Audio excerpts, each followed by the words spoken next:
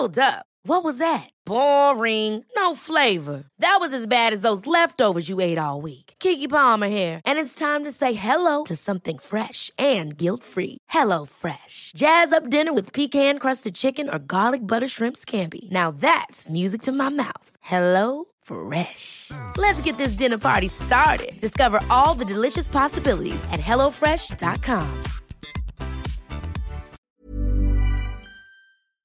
Brought to you by Lucky Charms Magical Mission. Let Lucky the Leprechaun take you and your kids on an interactive adventure through the 8 magical charm lands to restore magic. Available on your smart speaker. Just say Lucky Charms Magical Mission or search for it wherever you listen to podcasts.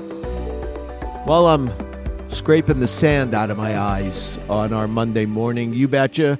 As everybody knows me, I am a Packers fan through and through. It doesn't matter. My alarm rings at 4, but you betcha. I watched every minute of that game. Luckily, they won. So instead of being grumpy and tired, I'm just tired. You're listening to Weather Insider for Monday, September 28th, episode 411. I'm meteorologist Bernie Rayno. Quick tropics. We're in a breather. We're under a breather. Not much going on. There will be little to any problems here through Thursday. However, as we highlighted last week, and Dan Kotlowski, our hurricane expert, has been talking about, watch the Northwest Caribbean. That's going to be the area beginning this weekend and most of next week. And historically, that's where you do see these storms form this time of the year. The other big story, our frontal boundary, a slow-moving front. I warned you last week, listen, this front's going to be slow. And it's going to stay warm along the East Coast at least through Tuesday. However, what's going to happen is that front is going to start to stall from central parts of Pennsylvania, New York State, all the way down, I-65 in the southeast, Alabama, Georgia tomorrow. So that front stalls. And what do we have? Little waves of energy. Remember, we talk about this all the time in the wintertime. These fronts are problematic. This would be a heck of a snowstorm, by the way, if we were like a couple of months ahead, because you have a stalled front, right? You get an injection of some colder air, not super, super cold, but cold enough for snow if this was December, right? Then you get a wave to form along that boundary, and presto, you get snow. A little too early in the game. This is going to be a soaking rain, because you're going to have two waves that form. The first is going to form across northern Georgia on Tuesday. That comes right up the I-95 corridor. So there's going to be a soaking rain Tuesday night into Wednesday, followed by another wave that will get going Wednesday, right around the Philadelphia area, and then that comes northward. So what does that mean? A soaking rain for the Mid-Atlantic Tuesday into Wednesday. Now, where we need the rain is west and north of I-95, central parts of Pennsylvania, New York State.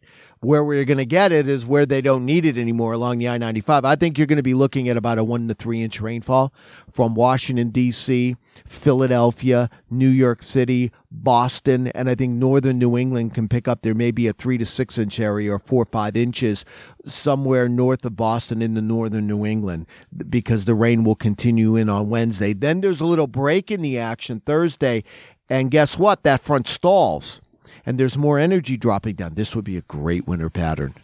It really would, because what happens then is the front stalls south and east of the I-95 along the east, and another piece of energy comes down in the northwesterly flow, and you're going to try to get another wave to form somewhere around Philadelphia, New York City, Thursday night, Friday, and there could be another little band of rain. So wet weather's the story. Now, it's going to not feel like late September. It's going to be humid the next couple of days. Thursday's the dry day. Then we get that wave Thursday night, Friday into the Northeast. Then some cooler air arrives behind that. The Southeast, by the way, we're going to dry things out beginning on Wednesday. Fires continue to burn in the West, and unfortunately, gusty winds in NoCal and SoCal means we're going to continue to have problems with high fire dangers. New fire over the weekend, the Glass Fire in Napa Valley, that's already consumed over 2,500 acres, and those winds they will start to relax a little bit Tuesday, Wednesday, but unfortunately it stays warm and dry, or hot and dry, very warm and dry, and we're still a couple of months away before we start talking about getting any rain in the Californian Southwest. The recent rains in the Northwest were very helpful to get some of those fires under control. And they're going to be warm and dry, though, the rest of this week. All right, make sure you download the new free AccuWeather app. It includes Minutecast, a hyper-local, minute-by-minute forecast for your location. We'll let you know when the rain's going to start, stop, get heavy, get light, and it's a free download. Stay with us.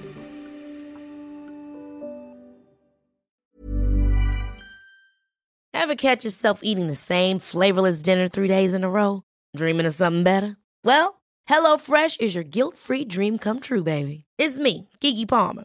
Let's wake up those taste buds with hot, juicy pecan-crusted chicken or garlic butter shrimp scampi. Hello Fresh. Stop dreaming of all the delicious possibilities and dig in at HelloFresh.com. Let's get this dinner party started.